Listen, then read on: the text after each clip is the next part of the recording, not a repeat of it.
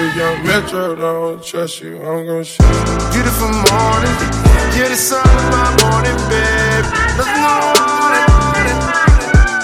What's up, and welcome back to Nostalgia Pod, your weekly look at what's going on in pop culture. I am joined with my co-host in Boston, Dave Martinson. Dave, what's going on, man? That's me, back for the culture, baby. In the Beantown, you're now a Red Sox fan, a Celtic fan, and a Patriots fan. I'm very excited for you. Todd Frazier? Yeah, Todd Frazier news breaking on the Nostalgia Pod, traded to Boston Red Sox. He's no Clint Frazier, I'll tell you that. Glorious red hair. So, we have a lot to catch up on. We gave you our weekly, or our, half-year look at culture with our mid-year awards. We gave you our Game of Thrones preview, so we have a lot to catch up on. You can check those out at soundcloud.com/nostalgiapod. I guess for as long as SoundCloud is still around, though, Dave, because over the weekend, it came out that SoundCloud was going to run out of money, basically, by the end of the year. They had a huge layoff, and then Chance the Rapper is like, nah, homie, I love SoundCloud. He dropped Big B's with Young Thug, and then he gave them a call and was like, we got this, guys. And they basically said, okay, but I don't know if I believe it. Is SoundCloud doomed? I mean, yeah, SoundCloud rep basically confirmed that Chance was just spreading good vibes and wanted to help them out, but it wasn't like he was giving them a quarter worth of funding or anything. And the song he did put up with Thugger did not have a good mix and wasn't really that good of a song. And it only got like 1 million streams, but if SoundCloud doesn't know how to make their money, it doesn't matter how many streams it gets anyway. Yeah, I don't think SoundCloud's doomed. I think SoundCloud is destined to be bought by somebody else. Because similar like Twitter, another really useful platform that struggles with revenue, it's too important to just die off. And especially to the music game. Like we talked about SoundCloud rappers before, but it really kind of revolutionized the way musicians can get discovered. Like Bryson Tiller, for example, probably wouldn't be around if he didn't have a SoundCloud buzz that people found and then that got him his record deal. And even someone like Chance himself, that's probably why he's so, enthusiastic about keeping SoundCloud up, is because acid rap being spread on SoundCloud was a big part of his come up. So I think someone has to buy it though, because I'm not surprised that they're having trouble with their funding, but it is what it is. They need someone to jump in. Yeah, I have no idea who that would be at this point, but SoundCloud is way too important, especially for like young startups, people who are just trying to get their name out there. It's where everybody goes. SoundCloud is a well-known platform. It just can't monetize itself very well. So it's too bad, but there's a lot of new music out there. Just to kind of run through a couple. St. Vincent's back. She hasn't dropped a song since 2015, when her album was revered as one of the best of the year. Who else has dropped new music? Looking at Lana Del Rey. Yeah, her new album's coming Friday. Yeah, this Friday's actually a really big release date, so do your homework for next week. Tyler, the Creator, Scumfuck Flower Boy, I think is the title. It's already leaked. I haven't listened to it yet. Lana Del Rey with her 5th album. Didn't know she had that many. Yo, Lana Del Rey, real quick. Her song is called Summer Bummer. She has a song called Summertime Sadness. I should say, Summer Bummer is way better than Summertime Sadness, in my opinion. ASAP is great on it, but I'm fucking done with Lana Del Rey, bro. Like, is Summer Bummer the one with just ASAP? She released 2. One of them has Rocky and Cardi, but it's just Cardi doing ad-libs in the background. But like, similar to everyone featuring Migos, you really gonna ride Cardi's buzz for ad-libs? You're gonna sell yourself out for that just for some extra streams? I'm pretty sure Summer Bummer is the one with ASAP only, but that other song sounds terrible. I didn't even listen to that one yet. Yeah, it's not that good. Yeah, I'm so done. I never liked her. I never thought she was that, I don't really understand the appeal, I guess. No, that's weird. What else is out there right now? Also Friday, Foster the People's 3rd album comes out, Sacred Hearts Club, I believe. They've released, I think, almost 6 tracks already from it, and it's definitely a departure from their sound from Pumped Up Torches and Supermodel, so interesting to see how that's received. How indie bands always change over time. We talked about that on our Rock Pod, and that's an important release for them. And also a smaller release that I'm pretty sure you're not aware of, Nick at Night comes out on Friday. That's Kirk Knight and Nick Caution, 2 rappers from Pro Era, Joey Badass's crew. So I'm going to definitely check that out. But yeah, a big day for music, 7/17. Definitely like the or 7/21, nostalgic sorry. name. Yeah, also I just want to shout out Demi Lovato, Kesha, both dropping singles, impending albums. Nine Inch Nails been dropping singles. They'll be performing at Panorama in a couple weeks, and I believe they have an album coming out, I think, in August. Jack Johnson also released a single, and there's this like acoustic singer, actually Sean Fennessy from The Ringer, tweeted out one of her songs, and I checked it out, and I got into her new album. It's pretty good. Her name is Waxahachie. I don't have the album name off the top of my head, but if you go on Spotify, you can find it pretty easily. Definitely check her out. She seems to be a pretty intriguing artist, up and coming. Did you listen to that Calvin Harris album? I did. Yeah, it's I think only 10 tracks, but it is what it is. I like the song with Schoolboy Q. You don't even like I don't. House. I usually don't like house, but Calvin Harris is different because he's much more like house pop, much more mainstream. I like the kind of features he does. Like Slide, I think is a good song. The song with Schoolboy Q on this new album, I think, is really good as well. But then you also have songs like the one with Nicki Minaj, where Nicki just phones in a really basic verse. So again, it's a hit or miss project. But if you want to vibe to it at the pool, I think you'll be happy with it. Yeah, I listened to a couple of them. He has some really interesting features, like Beyonce and Jay-Z on a song, I believe. Yeah, kind of. I mean, I think Beyonce's kind of in the background, but yeah. I mean, it's cool to see. Interesting. Yeah, everybody wants to work with him, but the album was very underwhelming in my opinion. But it is Also, what it is. yeah. House Also, pop. French Montana released an album, kind of out of nowhere. There's not a whole lot of buzz with that. Also, same thing with a Meek Mill album that's coming out this Friday. What about 21 though? Speaking of 721, 21 Savage released his debut album, Issa album, which is fucking awesome. Yeah, I saw you Dude, tweet Bank about it. Account is his highest charting song from that album. That's a great song. Like, there's I think probably 3 songs on Issa album that are just like 21 Savage at his best. And like this is like that 5-star GTA music that make you want to commit felonies music. I'm really happy that it's good because when we talked about 21 Savage last year as a freshman, and since then we never really thought much of him because he's, just a typical really violent past gangbanger guy. But the music is growing, and I'm really happy that it's good. So definitely check out his album, at least dive into the singles. Bank Account's awesome. Good recommendation right there. How about somebody who maybe isn't releasing music right now, still a star, Kanye West, pulling out of his exclusive deal with Tidal. I mean, him and Jay-Z got beef. Yeah, kill Jay-Z. You don't want to go Eric Benet. We heard all about it. From everything I've gathered and everyone's reported on, I think it's a money thing more than anything.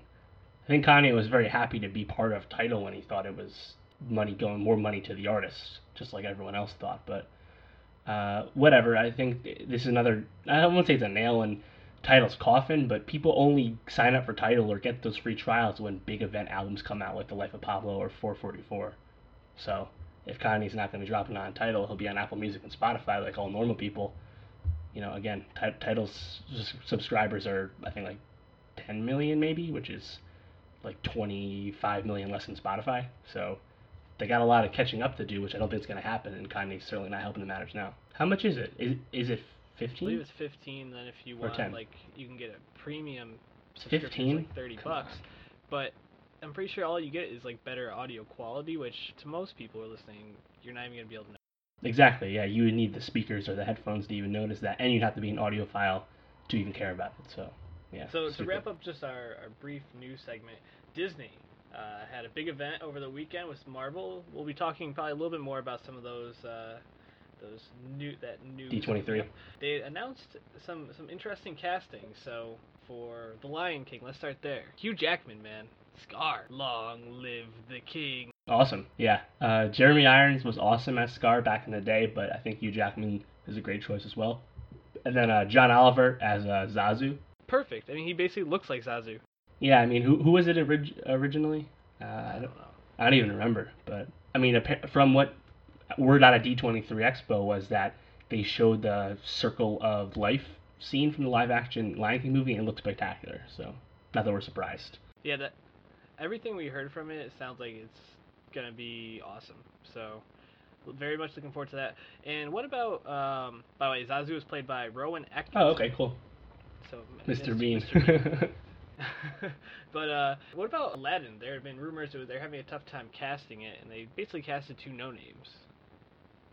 One no Yeah, name. one no-name for Aladdin and one not as well-known, but kind of well-known. I don't know. I never. Rising. Sorry, Naomi Scott was in Power Rangers and Okay. was kind of rising since then. And then who's the guy playing Aladdin? Masad, I think is his last name. Masood. He's an Egyptian fellow. Naomi Scott is Indian descent, but she's British.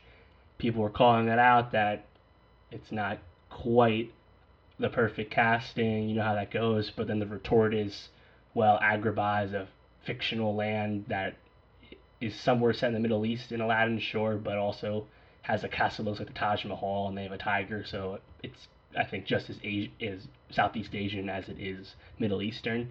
Either way, I think it'll be okay because it's not like Aladdin in the beginning was this great harbinger of people of color in the first place. It had all white voice cast back in the day, so. And they got the genie this time is Will Smith, so that'll be interesting. Maybe Will Smith will finally be in a damn hit. Well, he was in Suicide Squad. Yeah, that made money, I guess. That counts for something. And Oscars, let's not forget. True. But, I think Aladdin, the thing that they had to hit more than anything was Genie. And I think Will Smith is actually a good move for them, because with Robin Williams dying within the last, 3 years, and basically how that's well known as one of the best voice performances of all time, they had to pick somebody who was going to bring a different vibe than a comedian who could basically fit a Robin Williams-like role, and Will Smith will be perfect for that. He's goofy, but he'll be able to bring his own spin. So some optimism on the Disney castings. Not perfect, but doing pretty well. A perfect episode of TV was Game of Thrones, Season 6, Episode 10. What'd you think of Dragonstone, Season 7, Episode 1? I thought it was really good. I liked it a lot. Did you think it was perfect? I mean... It's as perfect as an opening. For a premiere, I don't have any qualms with it, so, I mean, I guess so, yeah. It was cool seeing... Spoilers, it was cool seeing Arya finish off the phrase. I actually didn't think that was going to happen. I thought she was just content to kill, Walder, but... Nah, she's out for blood, yeah, bro. I didn't see that coming, but that's one way to wipe them completely off the board is to literally kill, assumingly, most of the important men that were left. And then, I mean, Danny landing, we talked about this in our preview, SoundCloud.com/NostalgiaPod. Get it while SoundCloud still exists. We talked about Danny landing on Dragonstone, that was really obvious, plus the episode title kind of gave it away. And then Euron and Cersei happening right away. What do you think Euron's gift is going to be that he's going to bring back to Cersei to prove his loyalty? Gotta be something to kill a dragon, right? Yeah, people are throwing out the dragon horn from the books. Yeah. Which I could see. Whether he has it or not, or we'll see him go get it in Valyria, who knows? Was it just me, or did Euron's outfit seem to, be a little out of place? I kind of wanted those. It was a nice get-up. Yeah, they talked about this before the season started, that Euron would be hotter and little, or edgy or whatever. And yeah, he's got, a little eyeliner action going on, and some nice shoulder pads and leather jacket, yeah. Yeah, he's coming right at Jaime, too, with the two hands coming. Yeah. Man. Yeah, I thought it was pretty funny. Fucking brutal. Yeah. No, it set up good conflict. I mean, the thing is, I don't know how long Cersei's going to be on this show. Perhaps she is done by halfway through the season. Remember, it's only a 7-episode season, 6 weeks left. Maybe by 2 more episodes? Yeah, it'd be something. Also, shout out the Hound digging the grave. Nice little shout out to all the book readers, the Gravedigger. That was really cool. But yeah, good premiere. Cannot wait. I want to say an opposite of a shout out to Ed Sheeran. Fuck that. I didn't mind it as much as everyone else, to be honest. It's getting I think overhated, to be honest. If him just be in the scene and not actually be singing, it would have been a lot better. But they actually made him sing in the scene. It's just come on, bro. Really? Alright, counter. What if Conor McGregor is wrestling someone when he shows up? What if Noah Syndergaard is throwing a javelin? Then would you care? Let's bring these cameos in and have them play to their strengths. I think it's kind of funny. Having Ed Sheeran say 2 lines, I don't know, I didn't mind. Then just watching him kind of look at the other dudes, not really say anything besides huh, or yeah. It's pretty good. King's Landing, yeah, that sucks. I liked it. I thought it was okay. I guess so. The Noah Syndergaard thing just makes me think of Anchorman when he throws the trident. That's all I imagine this scene looking like. But I don't know. We'll see. McGregor's cameo will be interesting because he's a lot. When they're doing this ridiculous promotional tour for his fight with Floyd, I think it was the second stop, which got the most memes out of it, when he has the mic and he's like, "Does this mic work?" And everyone's like, "Yeah." And he's like, "Good. Well, fuck that mic." And I was like, "That's us. That's every podcaster." Fuck that mic. Sorry, Pretty fooped that much. mic. My bad. If you want to follow more tweets like that, at Martin Swagger for Dave. I saw that tweet. It was very, very funny. Dave, I didn't listen to 444. I had, I don't have You don't have Tidal. Tidal. I don't bootleg. Well, I didn't either, but I listened to it some other way. So, I had one too many run-ins with LimeWire back in the day, so I'm very cautious now about what I download. It's not a thing. Come on. So, give me your review of Jay-Z's. Well, people are saying it's Jay-Z's best album since what? Blueprint? Yeah, it's really good, right? Not to bury the lead. And then the question is, it's his best album since when? Better than Magna Carta Holy Grail? No doubt. Better than Blueprint 3? No doubt. The first choice you have with, actually something you could, debate is American Gangster, which came out in 2007. Fun fact, that's Kevin Durant's favorite Jay-Z album. I still remember that. I think he tweeted that a long time ago. I would say it's more focused than American Gangster and better. Therefore, and then it's obviously better than Kingdom Come, his comeback album in 2006. That album's fucking horrible. So it's probably his best album since the Black Album, unless you really loved Collision Course with Linkin Park. That was That's an awesome flat out. album. We wouldn't count that. Awesome album. And obviously we're not counting Watch the Throne Right. here either. Yeah, Watch the Throne's another awesome, great album. obviously. So, people were saying that this was a good album because, he talked about how you should invest your money or something like that? Well, that's on the story of OJ. That's a song you can listen to on YouTube because he has a video. He also has a video for the title track, so you can check those out for no charge, my friend. But the reason people like it so much is, let's harper back to what we said a few weeks ago when we were talking about this album when it officially got unveiled, right? Jay-Z is, 47? Is he 50 now?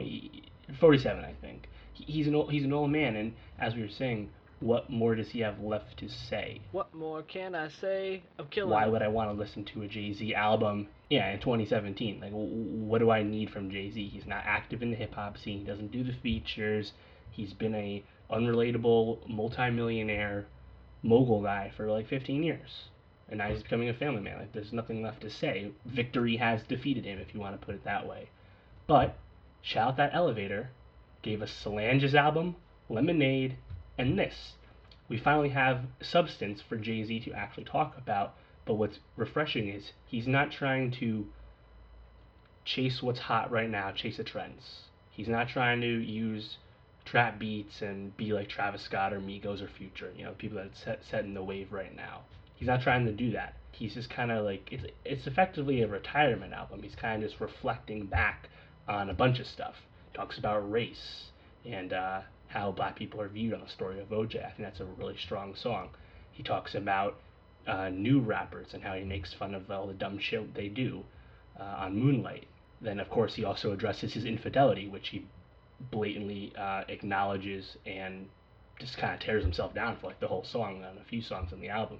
So it's great that he actually had substance to get to, and I'm actually impressed about songs like The Story of OJ because he's never really had much to say about anything that serious. Like, yeah, he remixed My President is Black. That's a Young Jeezy song. He's friends with the Obamas and has done stuff with them. But he's never really had much to say. And it's not so much that he has like these grand statements this time around, but what he does say I think really works. And it also helps that No ID executively produced the album, really tight, clean production, and it's just a great 35 minutes. It doesn't have bangers, it's just the songs. It's a retirement album is how I put it. One of the things that I guess when I was thinking about what probably made this album good and what everything I kind of read about it was kind of basically what you said, that what he was actually talking about just fit more for where he's at in his life, and he actually had some substance behind it. I was watching the Defiant Ones, the documentary series on HBO about Jimmy Iovine and Dr. Dre, how they came to become two basically moguls in the music genre, music industry. And Eminem was on it, but he wasn't on it until the last episode, and there's 4 episodes. And I was thinking, because I watched it with my girlfriend Julianne, she said, I can't wait to see Eminem. I said to her, I was like, why are you so excited for Eminem? She's like, well, I loved his first couple albums. Like, right, you don't really listen to anything else. He raps about the same shit.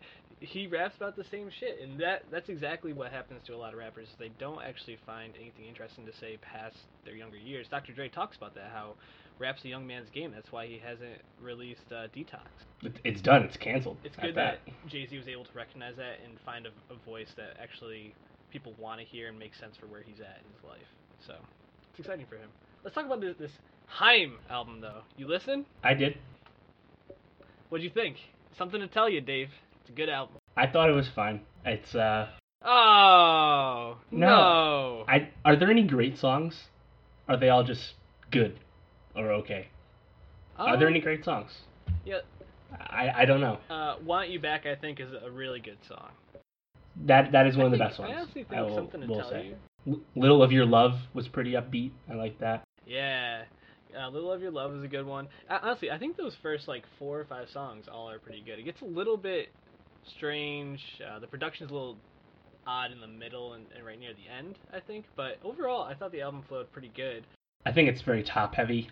The best songs in the beginning, and then it kind of blends together and peters out at the end. Yeah. What I do respect about this Haim record is that it's kind of just a continuation, mini evolution of what they did on their first album, but they didn't sacrifice for a crossover song, try and get on radio, and you can check the charts because they didn't do like big numbers or anything. They just kind of made their late 70s sound. You know, they're just kind of doing what they do.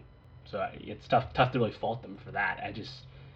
I guess I was just kind of hoping for a bigger step as opposed to another step, if you know what I'm saying. The interesting thing about Haim, I guess, is I think that what they do in terms of blending pop and rock while also staying true to both forms is pretty impressive, and no one really sounds like them, at least in my opinion. I can't really think of a band where I listen, I'm like, oh, that reminds me of Haim. I listen to them and I think I can hear Fleetwood Mac in there.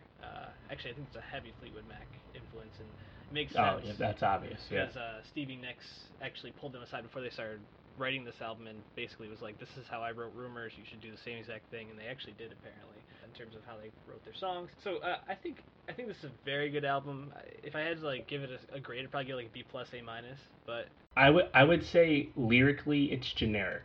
That's a good way to put my critique. I think the songwriting did not step up much, so that's why it kind of feels like more of the same. More than it's still a breakup type album. So yeah, I guess I would agree with that. Overall, I think it's just a lot of fun to listen to.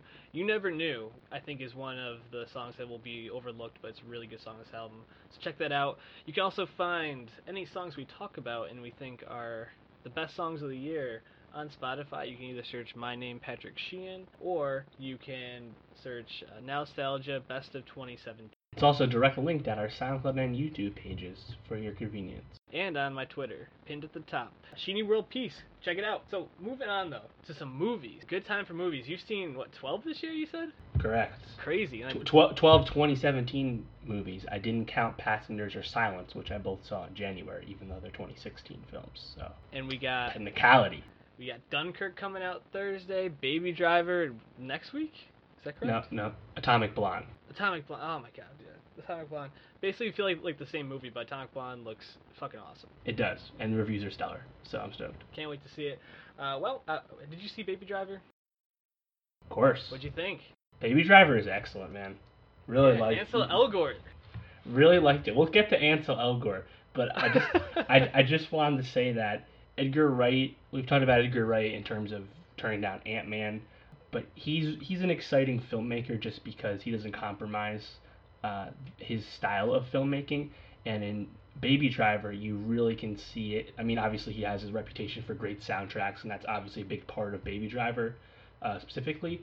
But the way he shot his car chases was very, very unique. Just think of the way Fast and Furious does car chases, which still has lots of big tracking shots and explosions, but Baby Driver felt really practical because it was really practical, and just the way he threw amazing, ridiculous car stunts into that very first scene really set the tone for the movie. And yeah, I mean, some of the script is not super amazing. I think that's one of the weaker aspects of the movie, but it's probably my number 2 movie of the year at this time, behind Logan. Number 2 movie of the year is a pretty strong statement, especially because we're going to talk about Spider-Man in a second. I thought that was excellent. Baby Driver, I came out of it where I felt I had a lot of questions, things that I thought maybe were overlooked, didn't make sense. But I thought it was a really enjoyable film, and I guess that's Exactly. It's just right. pleasurable experience. Very And charming. that's the thing is I can overlook Ansel Elgort basically just having to be very I don't know quiet throughout the film, just kind of be very introverted. Idiosyncratic. Yeah, that's a good word for it. And some of the more outlandish things like Kevin Spacey, I feel like his character, what? Well, I was very happy to see Kevin Spacey doing something in a movie I that agree was with that. actually like worth a damn for Yeah. once, or not for once, but in a long time, because Frank Underwood isn't really Kevin Spacey. That's such a ridiculous character that Kevin Spacey plays. So it's good to actually see Kevin Spacey get more to the way he actually acts. Like think of Usual Suspects. Like he's a really good specific actor, and Frank Underwood's so much different than that. So I enjoyed that. But yeah, the cast in general I think was really strong. Lily James and Ansel Elgort had awesome chemistry. But John Hamm, man, had a cool haircut. He basically became like Terminator John Hamm there at the end. He just wouldn't die. It's fucking awesome. Dickhead, crazy Jamie Foxx. You knew he was gonna stab Baby in the back at one point, and still was surprised when it happened. And also, shout out the fucking Don John Bernthal. I love that guy. Yeah, he was awesome. good. He's really great. Well, I think one of the other things about this movie that I really enjoyed was just the soundtrack. Even though it's a lot of songs people probably don't know or haven't really heard before, just fits the tone of the movie wherever you're at so well. And also shout out Edgar Wright putting in a Beck song called Deborah, which I just heard about 3 months ago listening to an old Beck album. I think it was Midnight Vultures that's off of. Fucking awesome song. And when it came on, I was like, yes, so pumped. Yeah, I mean, if you read any like backlash to the film, I think it's kind of like a fake criticism, but one of the criticisms is that Baby, it's not so much that he has music taste, he just likes consensus B-sides. So like deep cuts that are awesome and people that know about him love. That's right. What Baby liked to listen to. But either way, the fact that like also shout out to iPod, bringing back having multiple iPods, something that's so foreign these days. Yeah. But the music was so integral to the character and made the strength of the soundtrack that much better because they were so important to the movie. All the cues and whatnot. It was a heist movie with a love story in it, and I think it really works. And it's an original story, which in the world of never-ending IP is really refreshing. Edgar Wright has a unique point of view, and it's a fun point of view. Not an original story, though. Spider-Man. Or was it? I guess it was. I think it's an original spin on Spider-Man, giving us stuff we haven't gotten before, and that's why it's so awesome. Yeah, so Spider-Man Homecoming, directed by John Watts. It's crushing right now, making a lot of money. What, 470 million worldwide? Right, but it actually had, which this is interesting, we'll get to this now, it had Marvel's worst second weekend drop ever, Marvel Cinematic Universe, which is crazy because it has an A cinema score and like a 93-ish on RT. So it's getting like, anyone who doesn't like this movie? Everyone likes it, the critics like it. Why did it drop so much? I think part of it is because Planet of the Apes was a big hit the week after, but also Marvel's never released a hit in July, and I think July movies just don't have the tails. Yeah, I don't think that. I mean, it obviously says something about in terms of how much money it's making, but in terms of just looking at it as a movie, I think it just came out at a bad time. War of the Planet of the Apes is. People are talking about it a lot. There's also just a lot of different movies out right now at the theater, and summer is tough. I mean, people want to go inside, but that old like saying like what people go to the movies to get out of the heat. No one really does it anymore. Like no one needs to go into a movie theater for air conditioning. So people are probably just doing other stuff. I don't really feel too worried about that. Tom Holland's a goddamn star as Spider-Man. Very charming. Played the role perfect. Both a great Spider-Man and a great Peter Parker. Part of that is the way he plays Peter Parker, and part of the way Peter Parker in Homecoming is written as a actual teenager in a believable high school setting that has so much of it take place in and around the high school that really gets back to what makes Peter Parker Peter Parker. But yeah, Tom Holland, he's so charming, he's funny, and he's great in the action. Like nothing bad to say about him. I'm so excited that he will be able to keep playing the role. Isn't what makes Peter Parker the origin story though? Seeing Uncle Ben die, being told that a lot of power comes with a lot of responsibility, that kind of thing. Yeah, I mean, Uncle Ben's name isn't even mentioned, right? Homecoming is a sterling example of not needing an origin story when the origin story is familiar, or in this case, been done a million times. Matt Reeves, in his press for War from Planet of the Apes, has said that they don't need to do an origin story for the Batman because people fucking know it, and it's not interesting. I'll take away from the movie. So Homecoming, not doing the origin story, we got our soft introduction in Civil War, which is played back through Peter's eyes in Homecoming, which I thought was excellent. It's great that they didn't have to do that. So I guess to just kind of break it down a little bit, this had a really awesome cast. Some young upcoming stars like Tom Holland, Zendaya, old reliables like Gwyneth Paltrow, who was in it for like 2 seconds. One scene. Robert Downey Jr. was in it pretty consistently. Jon Favreau as Happy. But Michael Keaton, man, that guy, he's great when he plays a superhero or supervillain with wings. Just fantastic. Yeah, I think Vulture. Michael Keaton obviously played Vulture excellently, and the script really used him well. The scene where Peter goes to the door to take Liz to the homecoming dance. I didn't see that coming. Looking back, it was obvious. I guess it was obvious, but didn't see that coming. And then when you realize, oh wait, he didn't kidnap her. He's literally her fucking dad. This is awesome. And then they have that whole car ride as Keaton figures it out.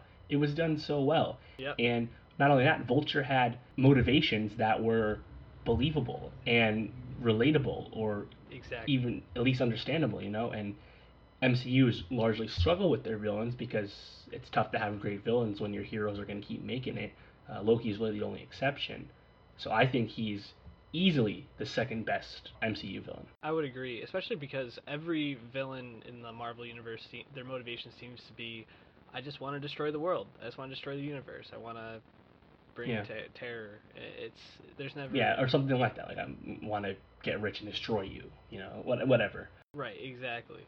It's always kind of vague. They had very specific reasons to do what they were doing, though. Also something I like. So Vulture is one of many of Spider-Man's rogues, right? His bad guys.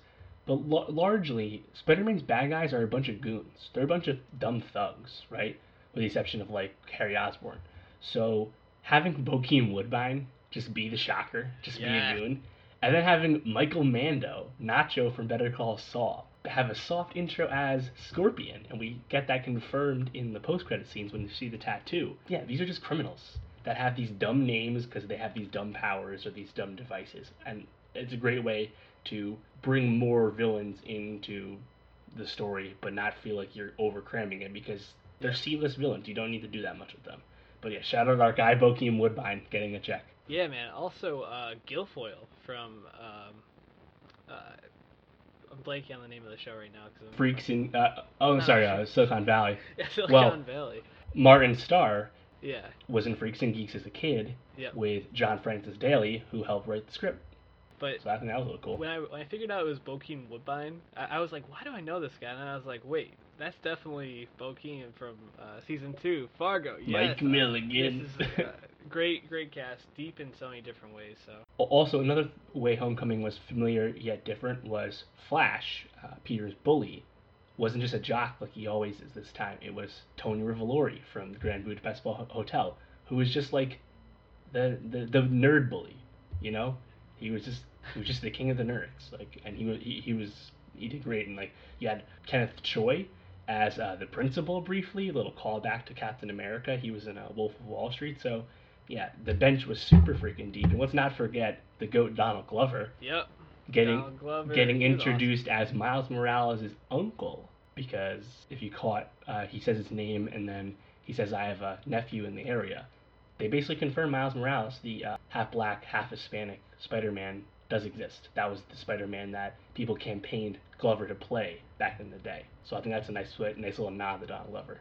And also, he plays that so perfectly when he's like, nah, man, I got ice cream in here. You deserve that. So, I don't want to send anyone back in time. I'm just trying to stick someone up, man. Yeah. One of the cool things I think they did in this was giving the suit some different powers, which I think was nice. Karen, the voice. Yeah. And also the scene when he's trapped inside the silo or whatever, and he's like, okay, how long has it been? She's like, it's been 37 minutes. He's like, oh no. Yeah, the movie was quite funny, and like it left out Spidey sense, which I think was cool. We got a lot of Spidey sense in the previous ones. Nice, you do different direction here. Although there is rumor from the Marvel whatever thing this weekend, D23, that apparently you might see it in the trailer. I mean, yeah, that'd be cool. I mean, either way, it wasn't a focus of this movie, which I thought was cool. And also kind of bringing it all together, this movie was grounded and had small stakes. You know, it's basically taking place in Queens, and when they go on their field trip to D.C. You know, this isn't about the destruction in New York City. It's just about a guy stealing shit, and Spider-Man trying to stop him as he learns the job on the fly. And that was shepherded along by the fact that Robert Downey Jr. was in this movie just enough. He didn't dominate the movie. It wasn't Iron Man Homecoming. He was in there just enough, which I thought was awesome. Good use of RDJ. So, what, Marvel's finishing Phase 3 and entering Phase 4 soon? Yeah, I think Phase 3 ends next...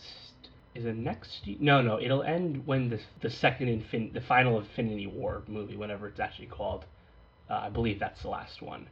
So we'll get Thor Ragnarok in November, then we get Black Panther in February, then we get Infinity War in May, and then I believe the Infinity Blank, the next one, Avengers, is the May after that.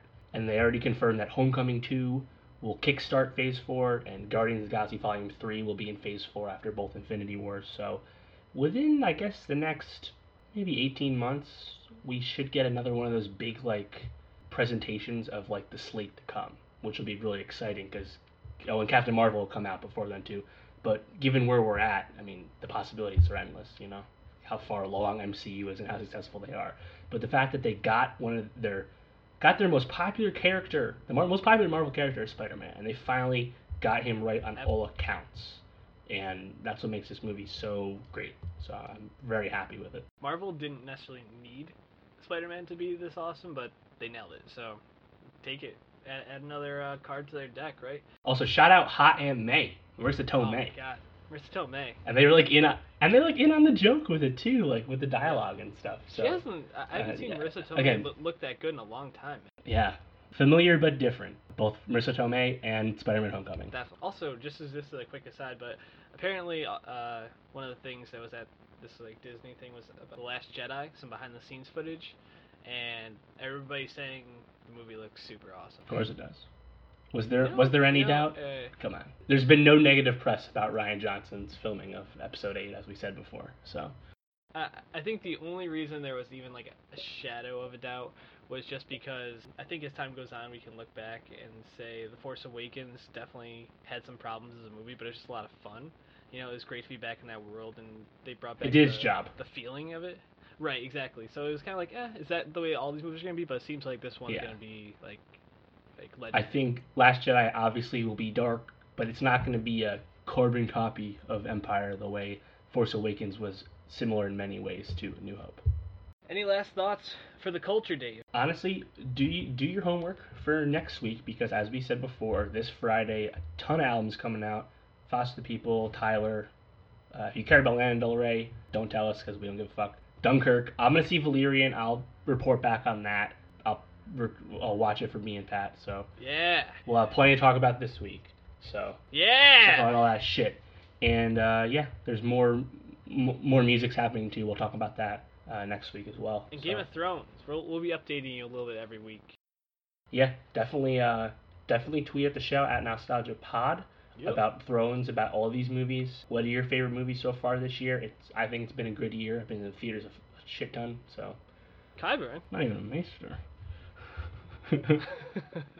Alright, so if you have any thoughts on what you want us to talk about or anything else, as Dave said, at NostalgiaPod, leave us an iTunes review, share us with friends. We love you. We'll see you next week. Peace out. All my days, I pray.